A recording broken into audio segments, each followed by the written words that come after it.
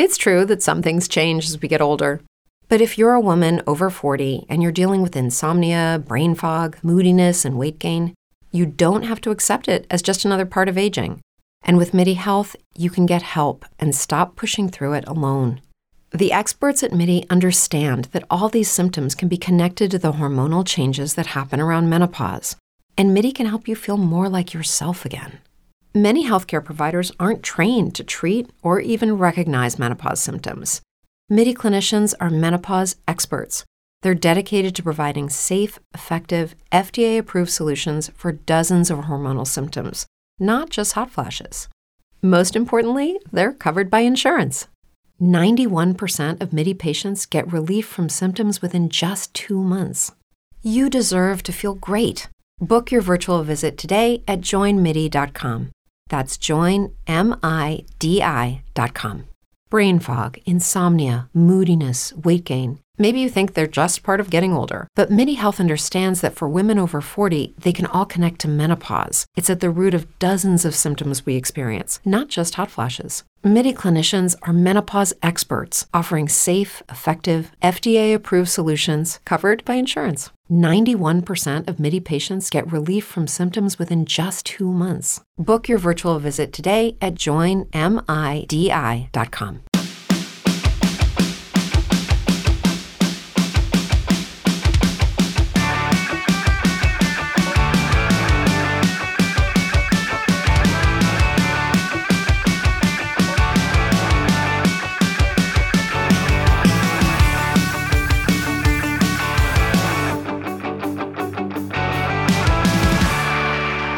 So, this is odd.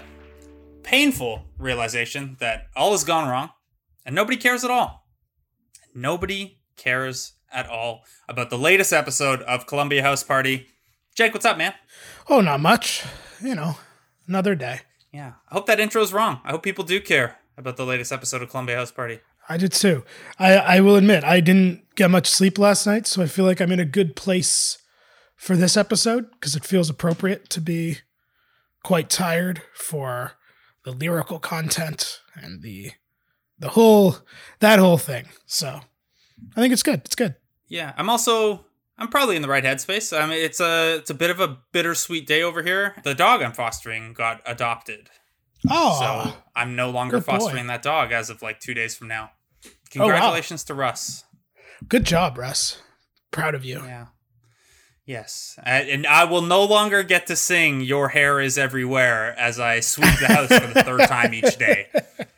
Sadly, he's a sheddy dog. Oh, big time! Yeah, he's like a Roddy Shepherd mix, and yeah, that'll do it. Just full on like tumbleweeds blowing across the apartment. It's great. Russ also forced us to delay this recording by like 15 minutes. So sorry for that, Jake. That's okay. I was doing anything, so it's fine. Yeah. He's okay, though. He got, like, a weird bite on his foot that we don't know where he got it, and then him and I were out, like, running around playing at the dog park today, which is all sandy, and then it, like, swelled up, and he wouldn't stop licking it, so we just had to take care of that. He's fine. I hope his little foot's okay. Yeah. Immediately upon the issue being resolved, he attacked me and tried to, like, box with me, so I think he's fine. He'll be all right. Well, that's good. Yes. All right. Enough about Russ, but, I'm sure people don't mind hearing about a dog, and if they who doesn't like dogs? Yeah, then they can listen to a different show. We like dogs. Yeah, it's 2 minutes on dogs, and we're about to do an hour on being sad. So we now ask that you open up your Sad Boy handbooks to page 1, or Sad Teen handbooks. I shouldn't gender specify it, because you could certainly get sad to today's episode as a woman or non-binary person or whatever you identify with as well. So open your Sad Teen handbook up to page 1. Jake, how you feeling about today's episode? I'm good. I'm excited. I feel like it's going to be some takes today, I think.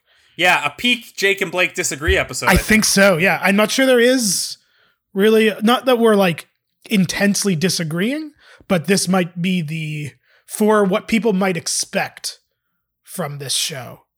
I think this might be the biggest disagreement so far.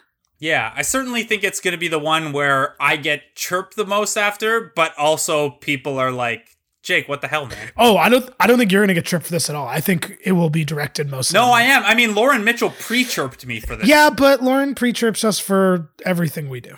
Yeah. If you think back to our Death Cab episode that Lauren Mitchell guested on, today's artist came up and she said, "Oh, of course I listened to them and was a fan of them." So I look forward to that. Lauren also described today's episode because I couldn't recall for sure if she had said that like jokingly while also liking it or was just chirping it. So I had reached out to her like, "Hey, we're doing this. Would you want to come back on?" And she pulled the summer line of, "To me, that's just one guitar and a lot of whining."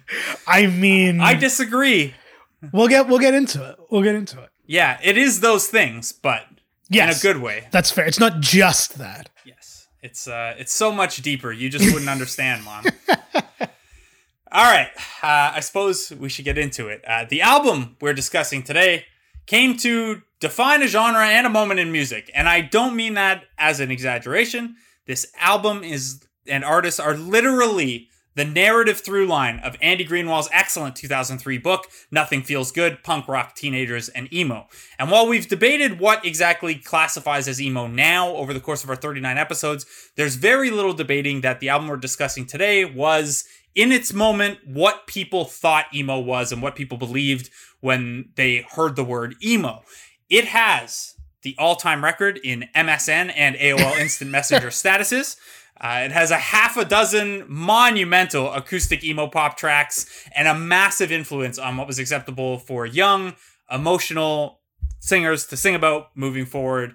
Today, we take a look at Dashboard Confessional's 2001 album, The Places You Have Come to Fear the Most.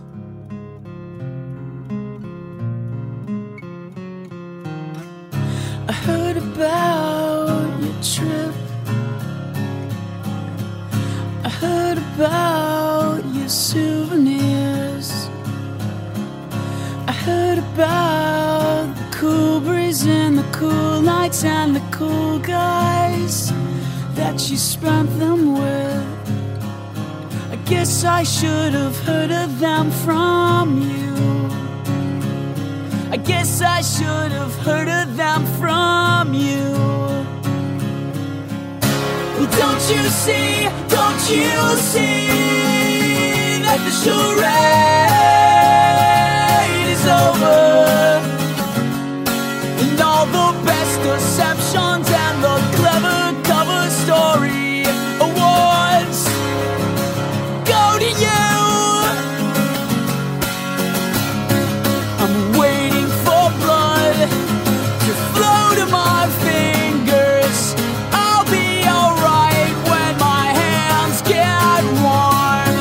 Ignoring the phone, I'd rather say nothing. I'd rather you never heard my voice. You're calling too late. You're calling too late. You're calling too late. You know, I take back what I said at the top, that I said this was a good album to go in with like the sleepy mindset. I don't know. Listen to that one. That was like a lullaby. Just being lulled. That was the best deceptions off of The Places You've Come to Fear the Most. It was pretty inevitable that we'd get here at some point. So much so that I was making a smoothie the other day, listening to this album to prep for this episode. And my roommate, Paul, who one of his most defining personality traits is that he doesn't really like music, knew it was Dashboard and was shocked that we hadn't done it yet. Yeah, I feel like this was like early spreadsheet brainstorming when we first started the show. This was like one of the first ones that we were like, well, we have to do this one eventually. Yeah. Taking Back Sunday, brand new, Dashboard Confessional. You know, we got to the Fall Out Boys and Weezers, but yeah, you got to spread out the hits, just like a well-structured album. We gotta spread out the big ones, the world builders, as we've tended to call them. This is a big one.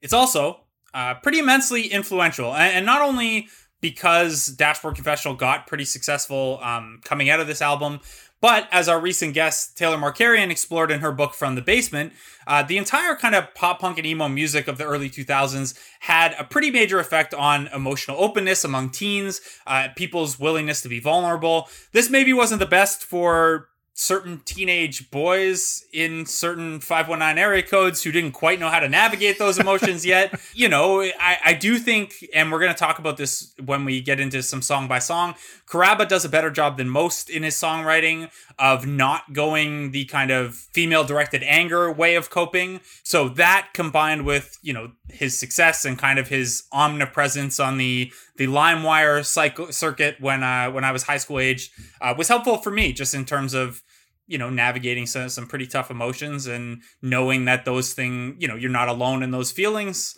Jake, you have much less connection to Dashboard Confessional, and we're getting you out of your comfort zone a little bit with this one, right?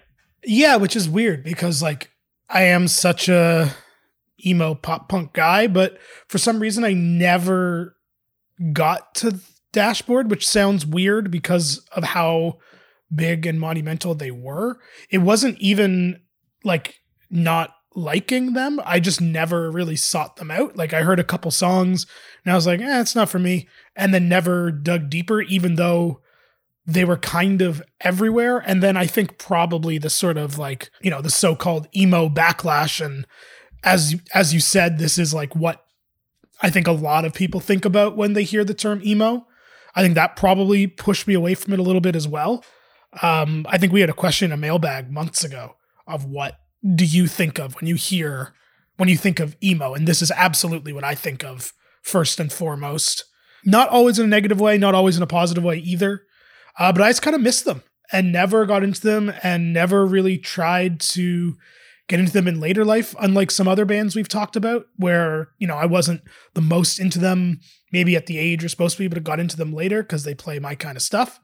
But I just this one never really clicked for me and just never became one of those bands, even though obviously if we're going to talk about, you know, quote unquote, the culture, this is a pretty big one. See, for me, you know, with how simple some of these songs are and your own musical background, I just think it's jealousy on your part in a very similar way to which, you know, for me, it's representation. It's nice to not be the only nice, handsome, tattooed sad boy. That's fair. You know, it's nice that one of us had success. I will tell you, you're definitely not the only one.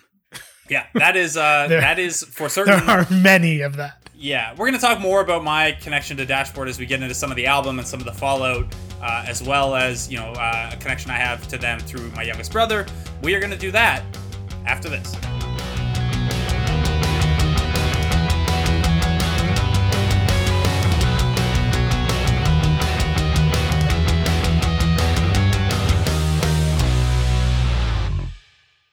Brain fog, insomnia, moodiness, weight gain. Maybe you think they're just part of getting older, but MIDI Health understands that for women over 40, they can all connect to menopause. It's at the root of dozens of symptoms we experience, not just hot flashes. MIDI clinicians are menopause experts, offering safe, effective, FDA-approved solutions covered by insurance. 91% of MIDI patients get relief from symptoms within just 2 months. Book your virtual visit today at joinmidi.com.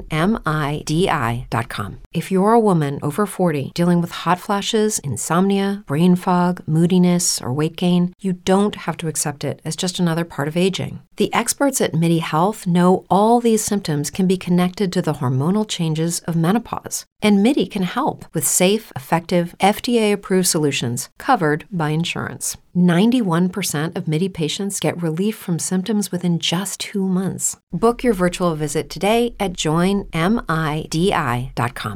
Brain fog, insomnia, moodiness, achy joints, weight gain. Maybe you're thinking they're all just part of getting older, or that's what your doctor tells you. But MIDI Health understands that for women over 40, they can all be connected. Hormonal changes that happen during perimenopause and menopause are at the root of dozens of symptoms women experience, not just hot flashes. MIDI specializes in compassionate care for women in menopause. Their solutions are safe, effective, and FDA approved. Plus, they're covered by insurance. A convenient telehealth visit with a MIDI clinician can be your first step to getting personalized care. They'll tailor a treatment plan for your symptoms and health history, so you can get back to feeling great. 91% of MIDI patients get relief from symptoms within just 2 months. When your body changes, your care should too. Book your virtual visit today at joinmidi.com. That's joinmidi.com. All right, so as noted off the top, some of this is going to lean fairly heavily on Andy Greenwald's 2003 book, Nothing Feels Good, which basically tracks the explosion of Dashboard's popularity in the early 2000s to help weave us from The Promise Ring and Sunny Day Real Estate through Makeout Club and Live Journal and to Jimmy World and Taking Back Sunday. So Dashboard's kind of the narrative through line there. And that book, really, I've mentioned it a bunch of times on this podcast. It's one of my favorites. It really sets the table for the entire concept of this podcast within the genre we most often talk about. And Dashboard's big enough to be that narrative through line. So obviously it's Dashboard are a pretty big band for what we're doing here with the podcast as well. If you haven't, check out Andy Greenwald's book, Nothing Feels Good. Now, having said that, I apologize a little bit because Wikipedia has cribbed heavily from that book as well. So while I opened back up my dog-eared and sometimes highlighted copy to flip through, generally when I wrap up my prep for these episodes, I'll do a pass through Wikipedia to make sure that I didn't, miss anything obvious or notable. And then a lot of the stuff was already in there. So, this is not it's not us firing up Wikipedia. It's Wikipedia using the same terrific source material as us. So it's not you firing up Wikipedia. Let's be clear there. Exactly. Yeah, we're all just pulling from... Andy Greenwald literally wrote a book that's heavily about Dashboard Confessional. You tell me us and Wikipedia aren't going to pull from that a little bit. It's a great book and casts Chris Carrabba in particularly in a really interesting light as kind of the figurehead of the emo and pop punk surge of the early 2000s. Prior to that, though, back in 1998... Chris Carrabba was the lead singer of a band called Further Seems Forever, which was a bit of an emo pop punk band that was on a fairly standard path at that time. Carrabba was their lead singer and keyboardist. He had also been the guitarist in a band called The Agency. Basically, he was making music with the friends he skated with and went to shows with. Not dissimilar to a lot of the band's starting points that we've covered. However, while working with Further Seems Forever, Carrabba was exploring his more acoustic and emotional side that he thought was too personal for Further Seems Forever. Basically, he didn't want to get that personal with the band songs. He was doing his own thing on the side. He recorded 3 songs alone with an acoustic that would eventually be released as the Drowning EP, and which he basically said was just him practicing. Eventually, though, he decided that his solo side project would be a real thing. It would be called Dashboard Confessional, which is a name he picked after writing The Sharp Hint of New Tears, in which he opens with the lyric, "On the way home, this car hears my confessions. I think tonight I'll take the long way." In 2000, Carrabba released the Swiss Army Romance as Dashboard Confessional, which didn't get a ton of love commercially or in terms of getting reviewed or anything like that, but it did get some buzz because Screaming Infidelities got, a little bit of online buzz and a little bit of a breakthrough as a non-traditional single, like we'll call it an internet era single. And then Carrabba also toured the album and had a lot of friends and connections in the pop punk scene. So you had this acoustic guy kind of standing out on a lot of these pop punk shows. Now, Swiss Army Romance, the album is notable for 3 reasons beyond just being a good album. One is that 2 of the tracks are carried over to The Places You Will Come to Fear the Most, the album we're talking about today, which we'll get into after. 2, it clearly shows Carrabba's early 2000s pop punk leanings because there are some truly Fall Out Boy-esque song titles like Ender Will Save Us All, shout out to Andrew Wiggins, and most importantly, it convinced Chris Carrabba to eventually leave Further Seems Forever. As Carrabba told Bandwagon in 2017, nothing was cut from that record, meaning the Swiss Army Romance. I didn't expect anyone to actually hear that record. I had no reason to expect that people would. When I had enough songs to make a record, I just went in and recorded it in my friend's apartment/closet. He recorded it over just 2 nights, initially on a tape recorder. He did the songs in random order that then became the album order. So despite all that weirdness, it turned out pretty well. In Nothing Feels Good, he says, "I knew the only chance I had to make it in the music scene was to go out there and do all the legwork to push yourself and make yourself known. I was willing to do that, and they," meaning Further Seems Forever, "weren't. It was like, if we're going to be a band, let's be a band. This isn't going to happen by itself." So, Carrabba, on the heels of Swiss Army Romance, tells Further Seems Forever he's leaving, but first, he completes the 2001 album, The Moon Is Down with them, including this song, The Moon Is Down. The moon is down, and heaven is waiting for us to find her.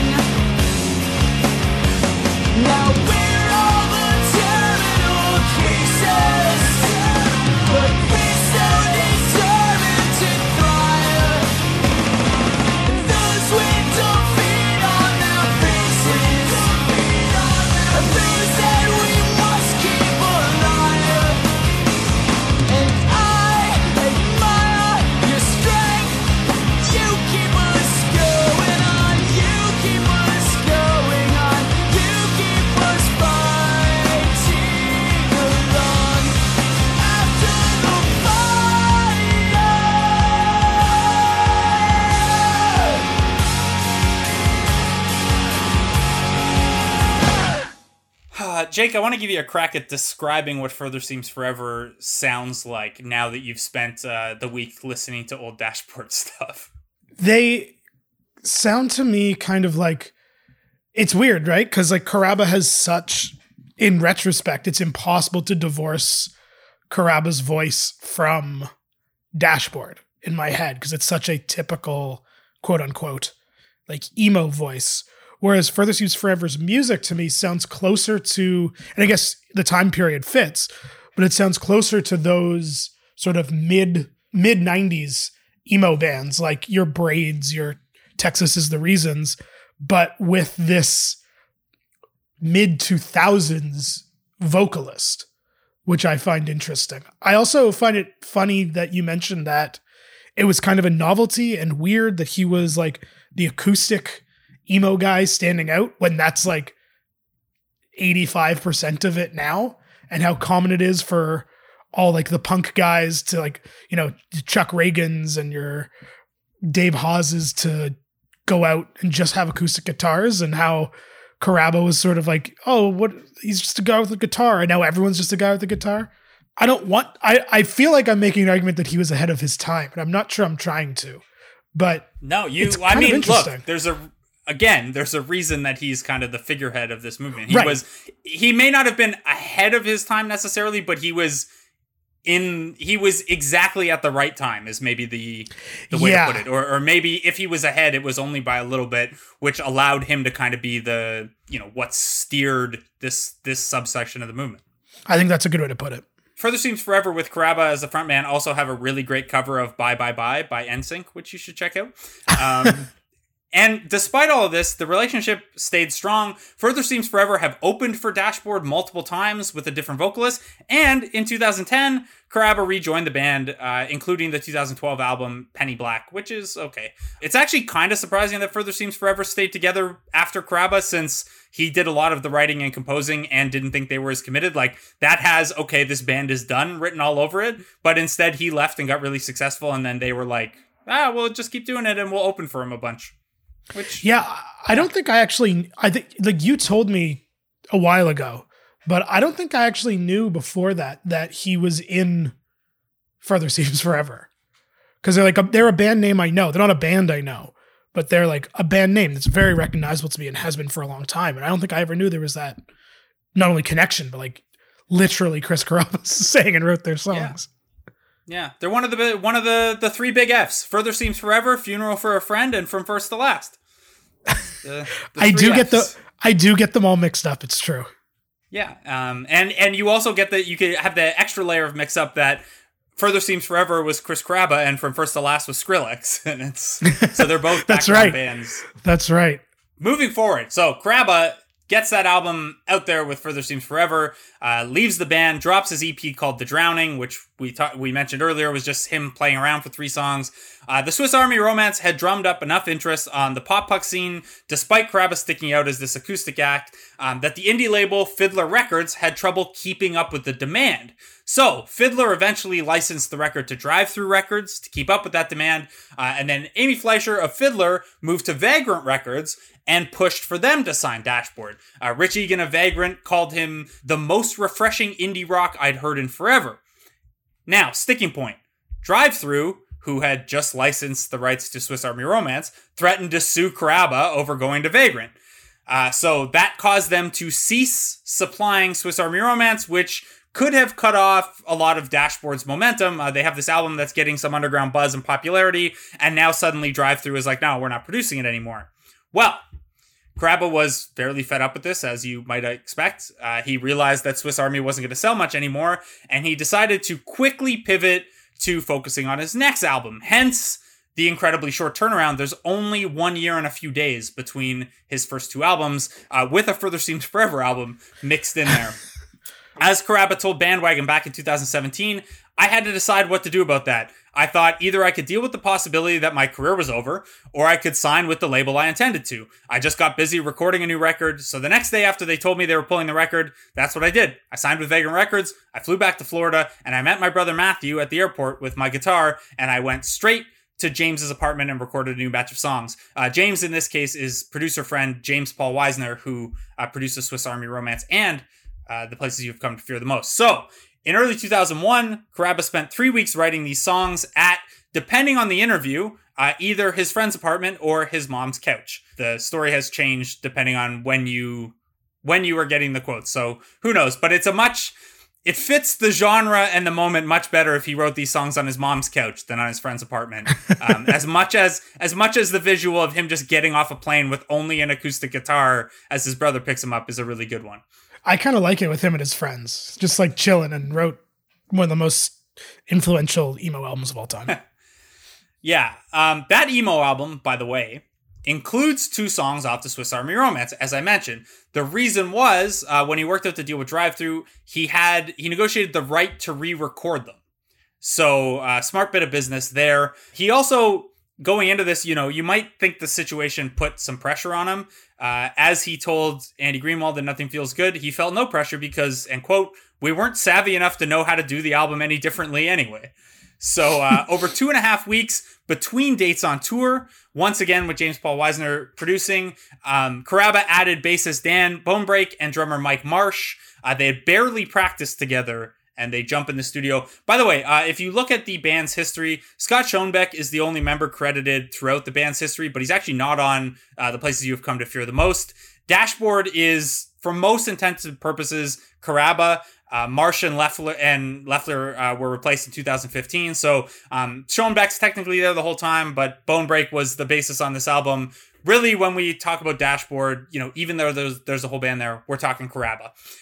So this album is released on March 20th, 2001, barely a year after Swiss Army Romance. It is 10 songs and 29 minutes, which is, pretty good. I don't know what your history crying is like, Jake, but it's a pretty snappy cry right there. 29 minutes of sadness. I will say, when we were doing this episode and got to, dig in and research for the episode of a band that I'm not wild about, you see that 10 song, 29 minutes, and it's just like, that's the good stuff right there. Yeah, it's, but also I do dig it. I think it suits the album. Like, the album's so sparse sonically to begin with. Like, so much of it is just one guitar and a lot of complaining. But like that, I don't think you can do that for 55 minutes of your first or second, depending on how you want to look at it, record. Yeah. And these songs, it's weird because I experienced Dashboard initially as not a singles artist because he didn't have, at least through the end of this album, didn't have any big singles. But because this was so much of the LimeWire era for me and friends recommending one song at a time or whatever, this was very much an album I came to one song at a time.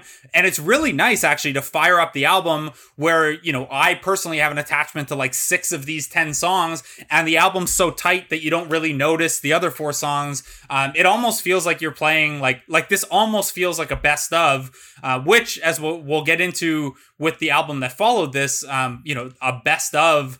I was very tempted to suggest we actually do what's not a best of Dashboard, but his MTV Unplugged 2.0, which is effectively a best of the first 3 Dashboard albums. So this one, keeping it tight makes it feel like that. By the way, I mentioned that there's not really a prominent single off of this album. There is a song that I think most people will immediately recognize off of this album, and that song is Screaming Infidelities. I'm missing your bed, I never sleep, avoiding the spots where we'd have to speak, and this bottle of Beast is taking me home.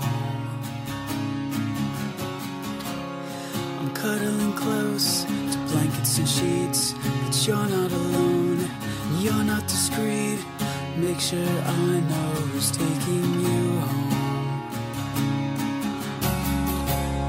I'm reading your note over again, and there's not a word that I comprehend, except when you signed it, I will love you always and forever.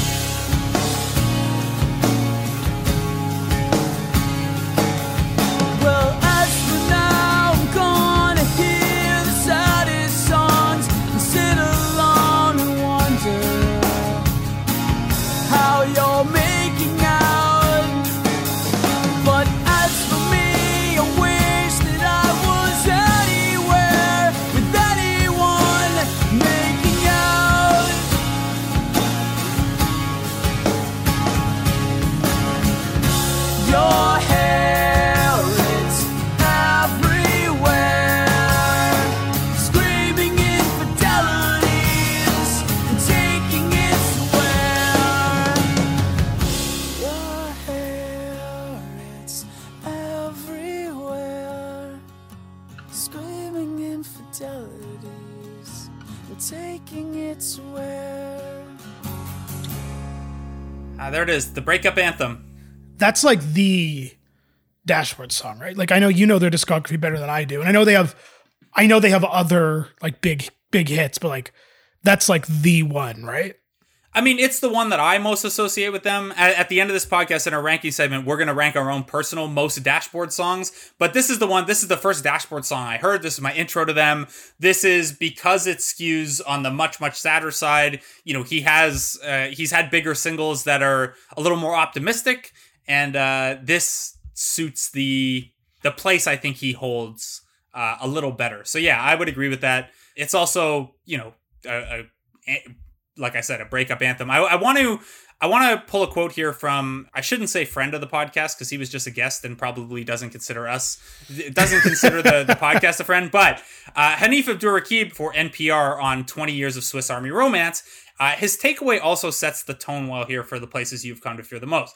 Hanif wrote, "Whether the emo music of the 2000s and its many offshoots have done more harm than good is in the eye of the beholder. If I'm weighing my damage as a fan, I don't think I can say that I've broken even. So many songs from the years when I loved this music most feel less approachable to me today for the recklessly imbalanced lens they place on relationships. I'm not as jaded or as angry as I used to be, and my pathways to cynicism are found outside of music these days. But it helps that in Dashboard songs, the beloved rarely becomes the enemy. The enemy is the mess of emotions that one cannot unravel themselves from. And even then, through the unraveling, the enemy becomes beloved." And I think, you know, far be it for me to say anyone's going to be able to describe this stuff better than Hanif anyway. But obviously, he sums that up really well. And I think Screaming Infidelities is the best example of what Hanif is trying to get at there, where so much of this moment is, and so much of the songs and the albums that we hold dear from this time are pushing emotion outward at a target.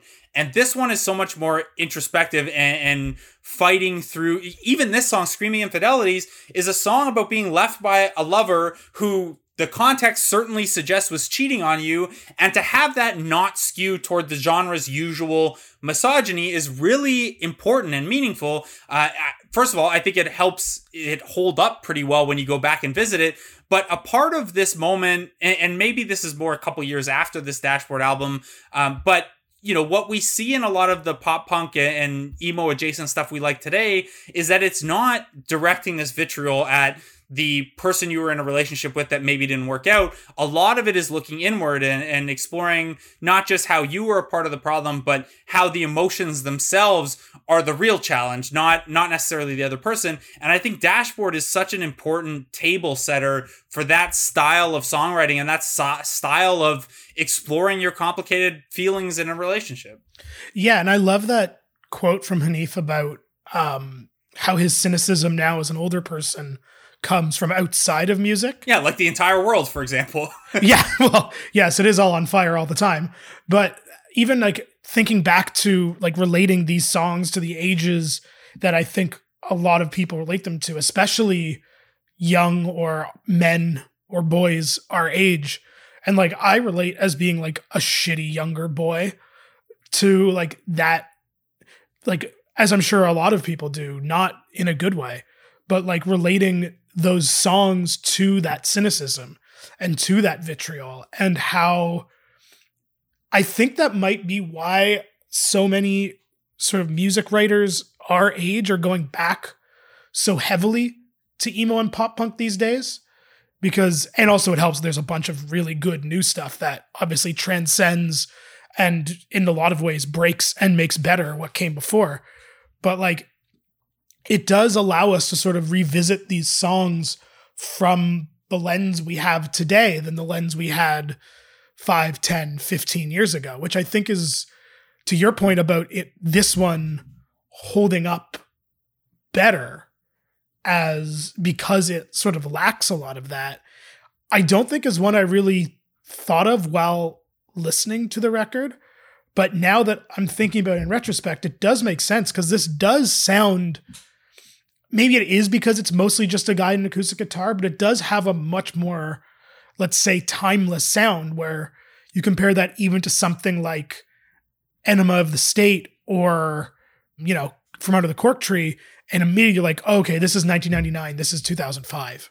Yeah, and my favorite comparison for Screaming Infidelities, as I was thinking about this, was Cute Without the E by Taking Back Sunday, which is, Tell All Your Friends is probably the album that I've listened to the most in my life. And I would say, other than Dashboard, Taking Back Sunday is one of the bands that their early stuff holds up some of the best, because the music is just so much better than a lot of what was going on at that time. And Adam Lazar is such a talented frontman. But if you look at a song like Cute Without the E, and, I remember driving around the back roads of Cambridge, like on Blair Road, like screaming, your lipstick is collar, don't bother, Angel. And this like back and forth song about like, how dare you cheat on me? Like, I'm so angry. And like, this is you'll regret this kind of thing, not in a threatening way, but in a like emotional way. And then you hear Screaming Infidelities where, a lot of it's like, it's exploring that same experience, but it's not exploring the same emotions or the same kind of directionality of those emotions. And I think, I obviously this is not the level at which I was engaging with these songs at 16 and 17. It's probably a helpful counter to have had to, not go down that like pre-incel path of like, how dare you not date me? Totally, this is my unrequited love. I completely agree, but I do think it's also indicative of how I think both Dashboard and emo as a whole sort of got miscast, in the sense that that side of it did exist, of the sort of how dare you do this to me side of things. For sure. But there was also this earnest introspective side to it and outsider side to it that I know we've talked about many times, and I'm sure we will talk about many times again. But I do think that there is something to be said for the, like, I think because Dashboard are like kind of the quintessential emo sound, or at least what people think of that time period of emo sound, it gets lost in the fact that like they weren't what sort of the mainstream, and I don't like that word, but you know what I mean, was sort of putting on emo and associating with emo. Yeah, for sure. And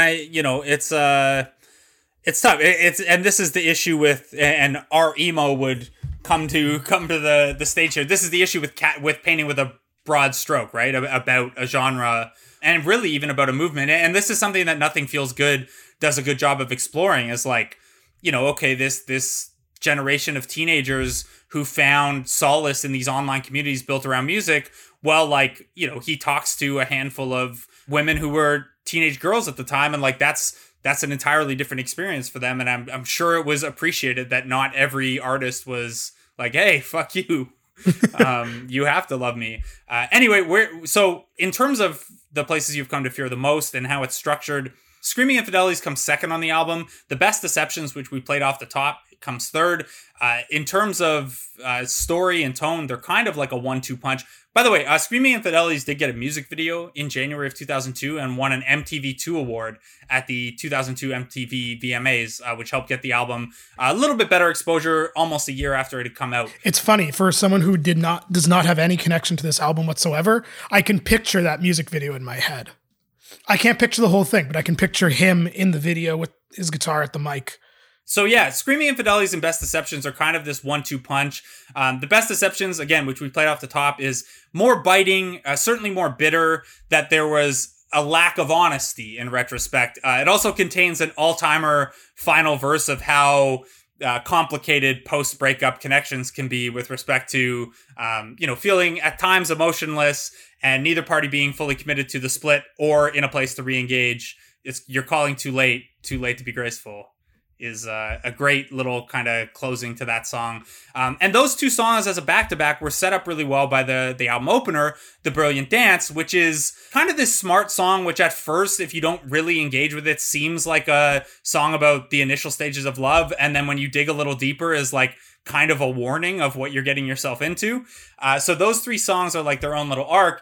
And then the middle of the album, I think, it kind of builds around Saints and Sailors and The Good Fight, which are this kind of refresh in the middle of this really painful start and a really painful end. You get Saints and Sailors and The Good Fight, which are a little more upbeat in terms of if you wanted to consider this album as one whole story or about one whole relationship, they fit a little earlier on before Screaming Infidelities because they are kind of about the in relationship instead of post relationship complications. But in terms of the way the album flows and the way the album feels, you get this kind of like upbeat reprieve, which the lyrics are still sad, but you can sing along to them a little better, a little more sing-songy than the content has any right to be, which is best exemplified on this track, Saints and Sailors. This is where I say I've had enough. No one should ever feel the way that I feel now.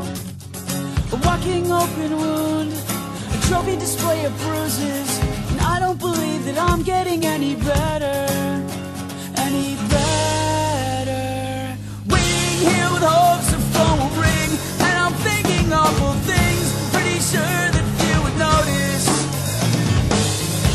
And this apartment is starving for an argument, anything at all to break the silence. So don't be a liar, don't say that everything's working when everything's broken, and you smile like the saint, but you curse like a sailor, and your eyes say the joke's on me.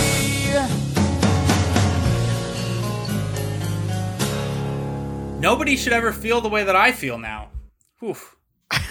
A sequel to Nothing Feels Good.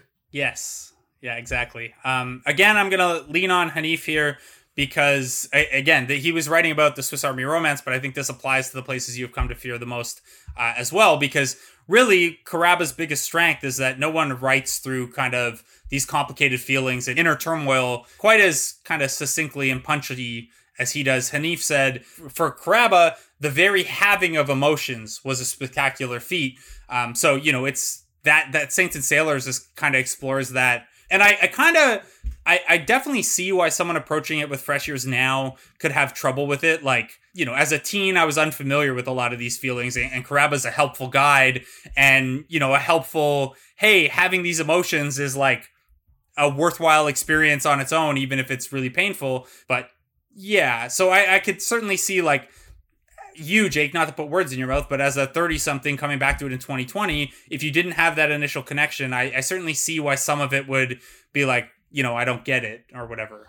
Yeah. But I think, you know, in its time, it's like the way it explores the simple existence of these emotions was meaningful. Yeah, and I think it's kind of not funny, but kind of interesting, and I guess kind of obvious also, the way that we sort of, like, the lyrics we hear and the lyrics we don't when we're of that formative age, and how so much of this is like, we can look at it now as, you know, in our 30s and break that down as we just did. And then the people he was writing for, I think a lot of it was, not all of it, obviously, but like the sort of, I don't know, maybe I'm wrong because I was never super into this band, but it seems like he's writing from a very community focused kind of idea that we see a lot today.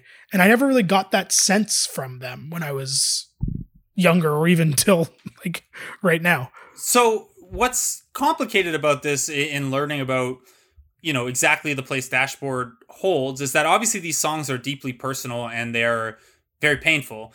But the writing process itself for this album is still something Karaba hasn't been totally open about.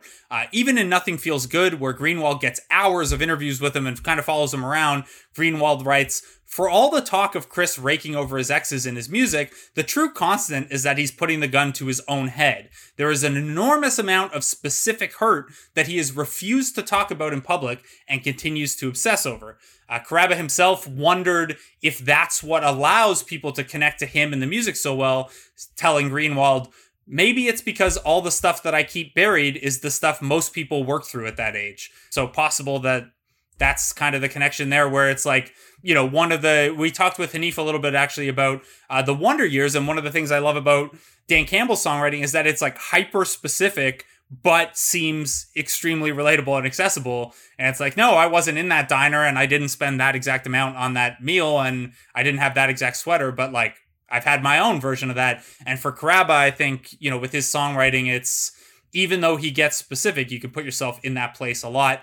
I think that's especially true later in the album as we get to the unrequited love anthem, Again I Go Unnoticed, which, you know, I mentioned that this album is up there in the MSN Hall of Fame. Well, this has the MSN record-setting Closed-Lipped, Another Goodnight Kiss is Rob Duvall's Passion lyric. This is Again I Go Unnoticed. So quiet, another wasted night. The television steals a conversation. Exhale, another wasted breath. Again it goes unnoticed. Please tell me you're just feeling tired. 'Cause if it's more than that, I fear that I might break out of touch, out of time. Send me anything but signals that are mixed. 'Cause I can't read your rolling eyes. Out of touch, are we out of time? I'll wait until tomorrow. Maybe you'll feel better then. Maybe we'll be better then. So what's another day when I can't bear these nights of thoughts of going on without you? This mood of yours is temporary. It seems worth the wait to see you smile again. Out of the corner of my eye won't be the only way you're looking at me then. So quiet, another wasted night. The television steals a conversation. Exhale, another wasted breath. Again it goes unnoticed. Man, I gotta say, I was not into this stuff, obviously, as we've established, when I was 15 or 14 or whatever. But if I had known there was a song on the album called Again I Go Unnoticed, 14, 15-year-old Jake would be all over that shit. Yeah, everyone loved this. This is not only the, like, people who are actually going unnoticed album, but, like, the popular people who want to feel like they were going unnoticed or going unnoticed by one specific person. This was easily the most MSN status I feel attacked. Song that I can remember from high school. I feel attacked. I also think that song, like, we mentioned earlier that Screaming Infidelities is kind of like the dashboard song, but I feel like this is the song that best exemplifies the dashboard acoustic sound. Like when Lauren jokes it's one guitar and a lot of complaining, or like when you think of what this stripped down dashboard is, like, this is the sound, I think, right? Yeah, and he's also, I think, vocally really leaning into the sound on this one. Not that he doesn't throughout the record, but especially, like, even on Screaming Infidelities, it's still like he has a very nice voice, and yeah, he doesn't. Smooth. Yeah, but like this one's really leaning into like the emo voice, so to speak. For sure. And this track, Again I Go Unnoticed, sets up this great album closer, which again takes us to a dark place. This 1-2 closing punch of Again I Go Unnoticed and this Bitter Pill.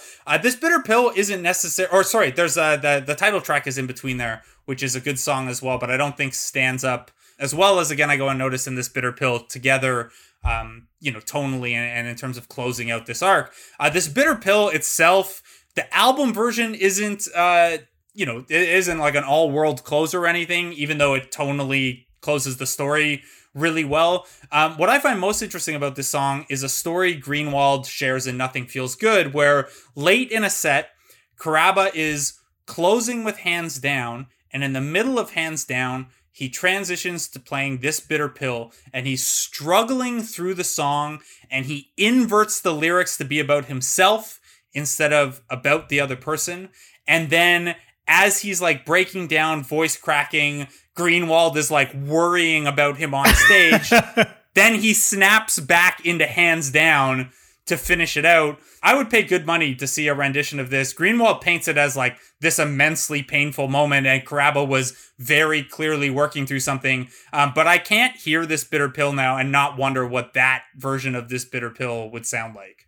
We haven't really talked about this, or it hasn't come up so much in the normal episodes or mailbag episodes, but I love a live performance lyric switch. If like, if someone's going through it for real and like that song's hitting them and you can tell they're changing up the lyrics for a reason, I love that shit.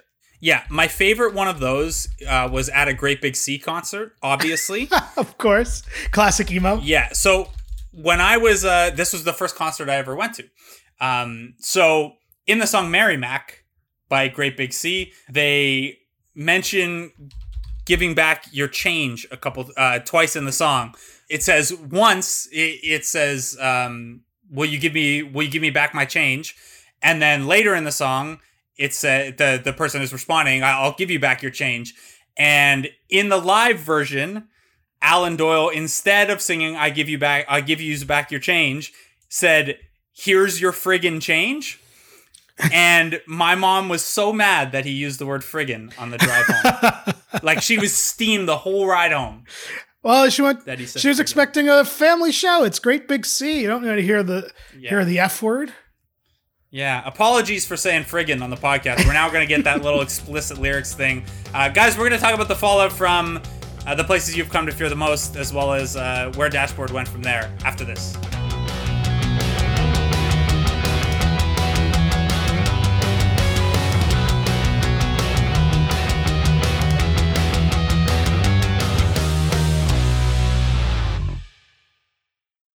As humans, we're naturally driven by the search for better. But when it comes to hiring, the best way to search for a candidate isn't to search at all. Don't search, match with Indeed. When I was looking to hire someone, it was so slow and overwhelming. I wish I had used Indeed. If you need to hire, you need Indeed. Indeed is your matching and hiring platform with over 350 million global monthly visitors, according to Indeed data, and a matching engine that helps you find quality candidates fast. Ditch the busy work. Use Indeed for scheduling, screening, and messaging so you can connect with candidates faster. And Indeed doesn't just help you hire faster. 93% of employers agree Indeed delivers the highest quality matches compared to other job sites, according to a recent Indeed survey. And listeners of this show will get a $75 sponsored job credit to get your jobs more visibility at Indeed.com/podcast. That's Indeed.com/podcast. Terms and conditions apply. With Lucky Land Slots, you can get lucky just about anywhere. Dearly beloved, we are gathered here today to... Has anyone seen the bride and groom? Sorry, we're here. We were getting lucky in the limo and we lost track of time. No, Lucky Land Casino, with cash prizes that add up quicker than a guest registry. In that case, I pronounce you lucky. Play for free at LuckyLandSlots.com. Daily bonuses are waiting. No purchase necessary. Void where prohibited by law. 18+. Terms and conditions apply. See website for details. It is Ryan here, and I have a question for you. What do you do when you win? Like, are you a fist pumper, a woohooer, a hand clapper, a high fiver? I kind of like the high five, but if you want to hone in on those winning moves, check out Chumba Casino. At ChumbaCasino.com, choose from hundreds of social casino-style games for your chance to redeem serious cash prizes. There are new game releases weekly, plus free daily bonuses, so don't wait. Start having the most fun ever at ChumbaCasino.com. No purchase necessary. VGW. Void where prohibited by law. See terms and conditions. 18+. All right, so the places you've come to fear the most got decent reviews, nothing overwhelming, not a ton of coverage initially anyway, but what was big about this album was it kind of furthered this underground and cult success that was building around Dashboard and around Carrabba. And that was heavily, there was a scene around his tour and his live shows as well. But a lot of this was, building in the online emo and pop punk communities. I mentioned Live Journal and Makeout Club earlier. And while I think a lot of us look back on those things like kind of they were of the moment and really important to a lot of people and to a lot of bands and how they got out there. So, this album eventually did go gold. It was a very slow burn to get there. It did hit number 5 on the US indie chart, but didn't peak higher than number 108 overall. But again, more notable than the sales or review was this kind of buzz around Carrabba and the band that was building Carrabba as this kind of star. As Rock Sound wrote, the poster boy for the emo resurgence of the early 2000s, which is basically, again, the dominant narrative of Nothing Feels Good. Coming out of this album, Carrabba gets to tour with the Weaker Thans and Weezer, which must have been pretty cool at that time. The Weaker Thans would be cool at any point, but touring with Weezer at that time in particular would be great. He then released the So Impossible EP, which in my head was just like a LimeWire exclusive. Like in the Lil Wayne episode, we talked about how all the Carter 3 leaks became their own mixtape. I feel like So Impossible was just the EP of tracks I had found on LimeWire and didn't know what album they belonged on.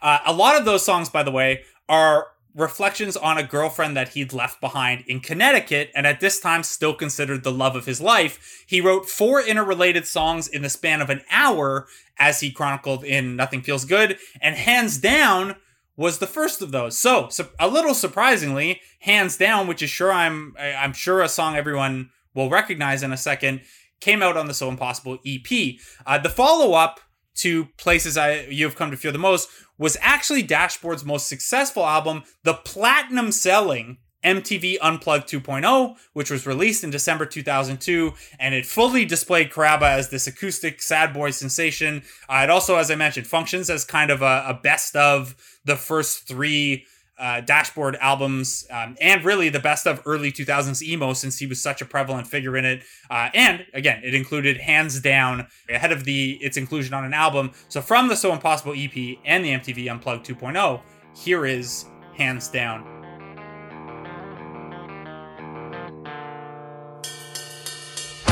Breathe in for luck, breathe in so deep. This air is blessed, you share with me. This night is wild, so calm and dull. These hearts, they race from self-control. Your legs are smooth as they graze mine. We're doing nothing at all. My hopes are so high that your kiss might kill me. So won't you kill me? So I die happy. My heart is yours to feel or burst, to break or bury. Where is jewelry? Whichever you prefer. Hands down, this is the best thing I can ever remember. Always remember the sound of the stereo, dim of the sharp lights, the scent of your hair, the you twirl in your fingers, and the time on the clock when we realize it's all late and this one that we share together. You stood at your door with your hands on my waist, and you kissed me like you meant it. I knew that you meant it, that you meant it. So now, Jake, when you asked earlier if Screaming Infidelities is the Dashboard song, while I feel so spiritually and in terms of its importance, I feel like Hands Down is probably the one most people think of. It's interesting. I gave it a listen in prepping for this, and it's not actually a song I was expecting it to be like, oh yeah, I know the song. I don't really know the song. However, I've mentioned a few times about how when I was in high school, every week I would go to HMV and buy new music and check out new music. When you do it that often, those times, there are certain CD covers that are just like burned in your brain because you saw it so often. The cover to A Mark, A Mission, A Brand, A Scar is absolutely one of those CDs for me. Like that CD cover is actually what I associate the most with this band personally, which is kind of odd. Yeah, me too, honestly. And like, so much so that having not gone back to the albums in a while, when we were deciding which one of these to do, I was like in my head picturing A Mark, A Mission, A Brand, A Scar. Yeah. A Mission, A Brand, A Mark, A Sol. It's like, that's what I was picturing. But the album I wanted to do was The Places You've Come to Fear the Most. So A Mark, A Mission, A Brand, A Scar was this massive follow-up in the summer of 2003. He had obviously major momentum on his side, and Hands Down was a huge track to help kind of refresh that momentum at a commercial level. That song hit number 8 on the US alternative chart, which to that point was the highest he charted. The album hit number 2, eventually going gold. Really though, when we were deciding which album to do, I went back and listened, and it's like, it's kind of not a one song album, but it's a thin album in terms of songs I'd really want to dive into. And it's kind of odd that it's like I get it, and it happens to a lot of artists, but I was surprised, I guess, not being that familiar, how like standard 2003 pop punk it is. Yeah. Like, not all of it, but a lot of bad. it. No, not at all. But yeah, it's not bad. It's just not that interesting compared to, these first 2 albums he released made these huge strides and were so important. And then it's like, yeah, this had a really good single and like a decent follow-up single and Rapid Hope Loss, but it just kind of sounds like a record that anyone could have made at that time. Whereas I feel like the first 2 sound like the records that he could have made at this time. For sure. That's a good framing. Hands Down is a killer song though. Dusk and Summer followed in 2006, and despite the 3-year layoff, it went gold and hit number 2 on the US charts again. That was aided by the success of what was originally a non-album single in 2004 as part of the Spider-Man 2 soundtrack, a massive success, an eventual bonus track on Dusk and Summer that kept him kind of relevant through that 3-year layoff, Vindicated, which is surely a song. Maybe that's the song most people I think that's the song non-Dashboard fans think of. That is absolutely the song I think of. 100%. Terrific song, by the way, that got overplayed, and I get why people like maybe at the time are like, oh, this is Dashboard, like this is what you've been raving over. Good song if you go back and listen to it. The trick of it is you have to think of it as a sequel to the Chad Kroeger, Josie Scott song from the first Spider-Man movie. Yes. So which also rules. Yeah, so if you're making it a series, then I don't know where the Sum 41 one fits in. I think that's from the first one. And I don't know what the song from 3 was. But there must be a series. So Stolen and Don't Wait were also singles off that album, but they, this more or less marked the Vindicated and Dusk and Summer more or less marked the end of his kind of big commercial success. He did release The Shade of Poison Trees in 2007, after the ending in 2009, and after nearly a decade, Crooked Shadows in 2008. They've all experienced moderate success. They're all fine. Like I don't dislike any of them. I've checked them all out and spun them a couple times. Nothing I've gone back to a ton. Caraba seems okay with that. Also, I saw him at the Danforth Music Hall in March of 2018, and he was terrific. He mostly just played the hits. It wasn't that dissimilar from like his MTV Unplugged 2.0 set list. He was supposed to be doing actually a 20-year of Swiss Army Romance tour this summer, and I had tickets with my youngest brother to go see it at Maxwell's in Waterloo. But that got canceled. So he had been doing a lot of stuff online, including giving out his numbers for fans to text him and chat. Seems like he's always struck me as someone who seemed like Nothing Feels Good gives this impression, and interviews I've seen since give this impression. Seems like a good dude who's kind of accepted his place as like the, at this point now, kind of like the dad of this genre, and just make some new stuff, but also come out and play the hits, get back together with Further Seems Forever, close with Hands Down every time.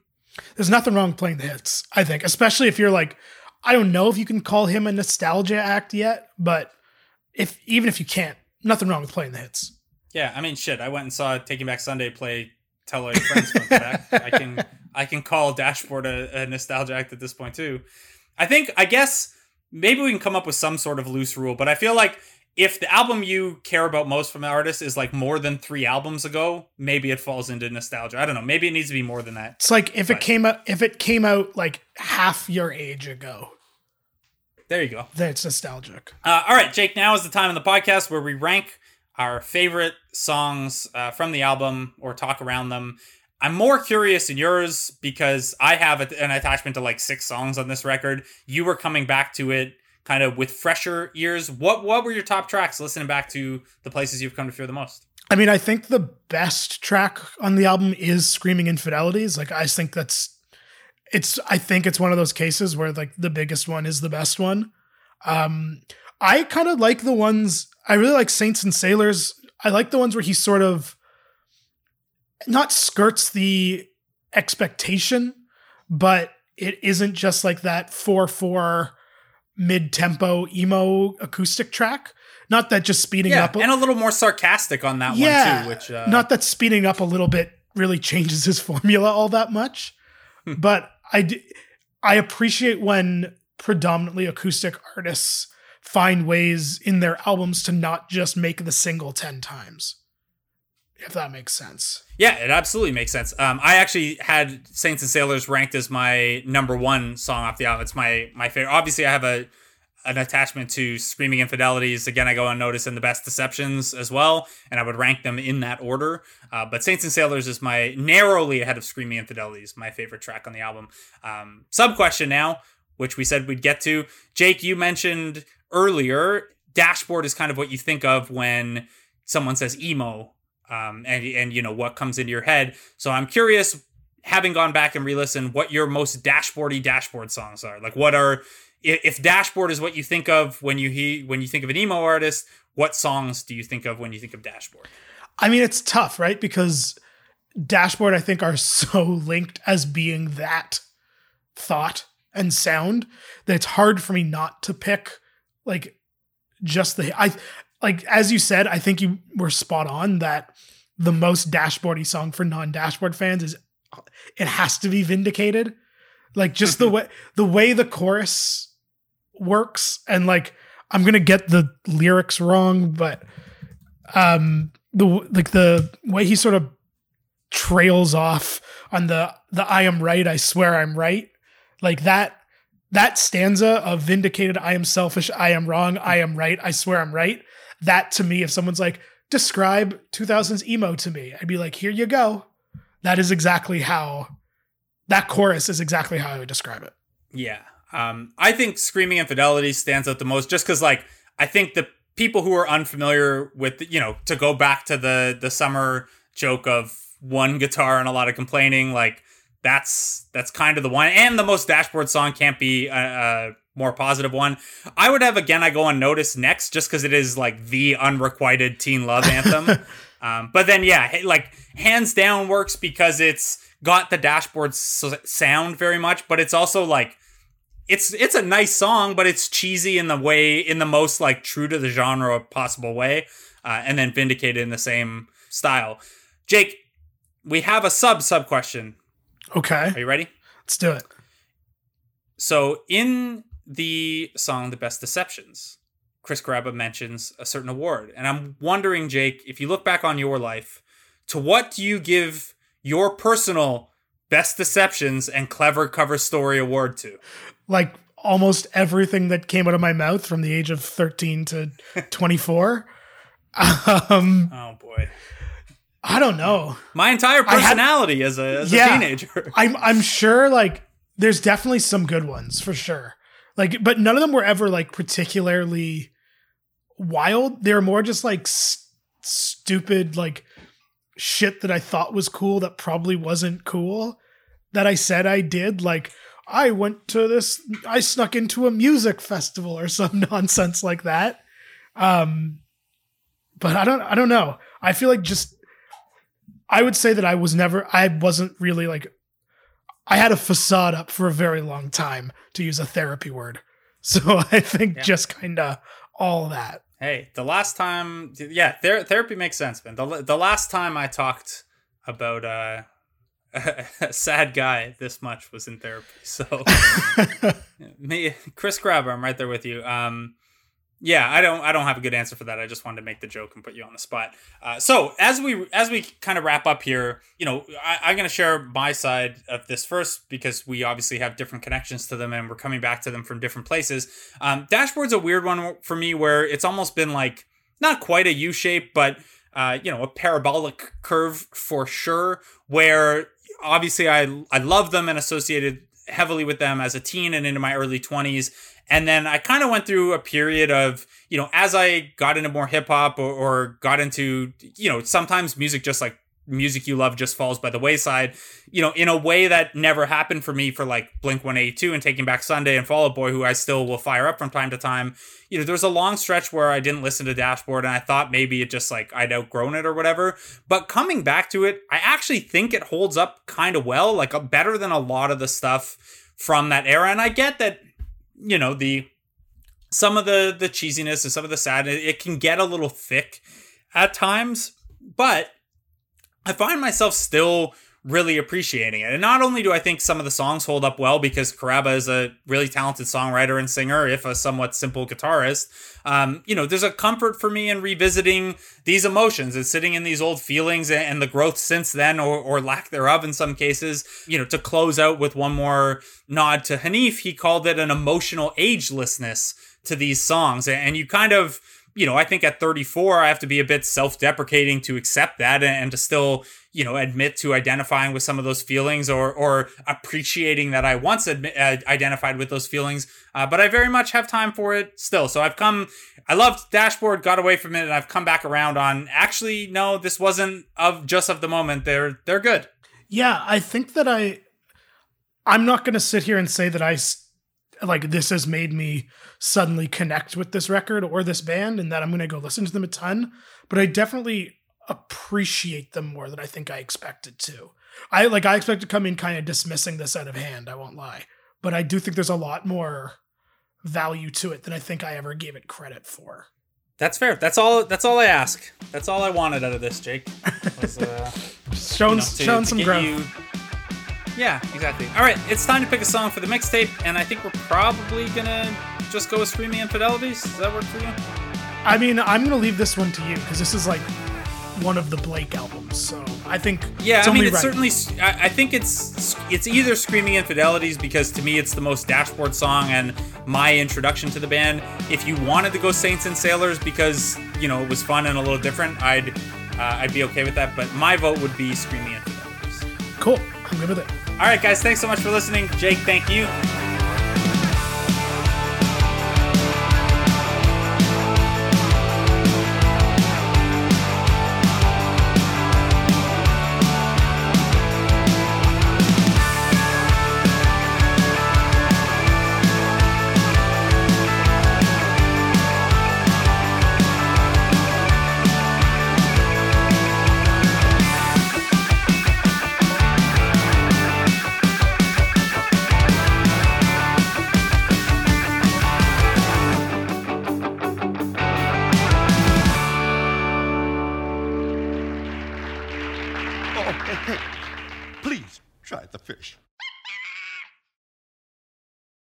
As humans, we're naturally driven by the search for better. But when it comes to hiring, the best way to search for a candidate isn't to search at all. Don't search, match with Indeed. When I was looking to hire someone, it was so slow and overwhelming.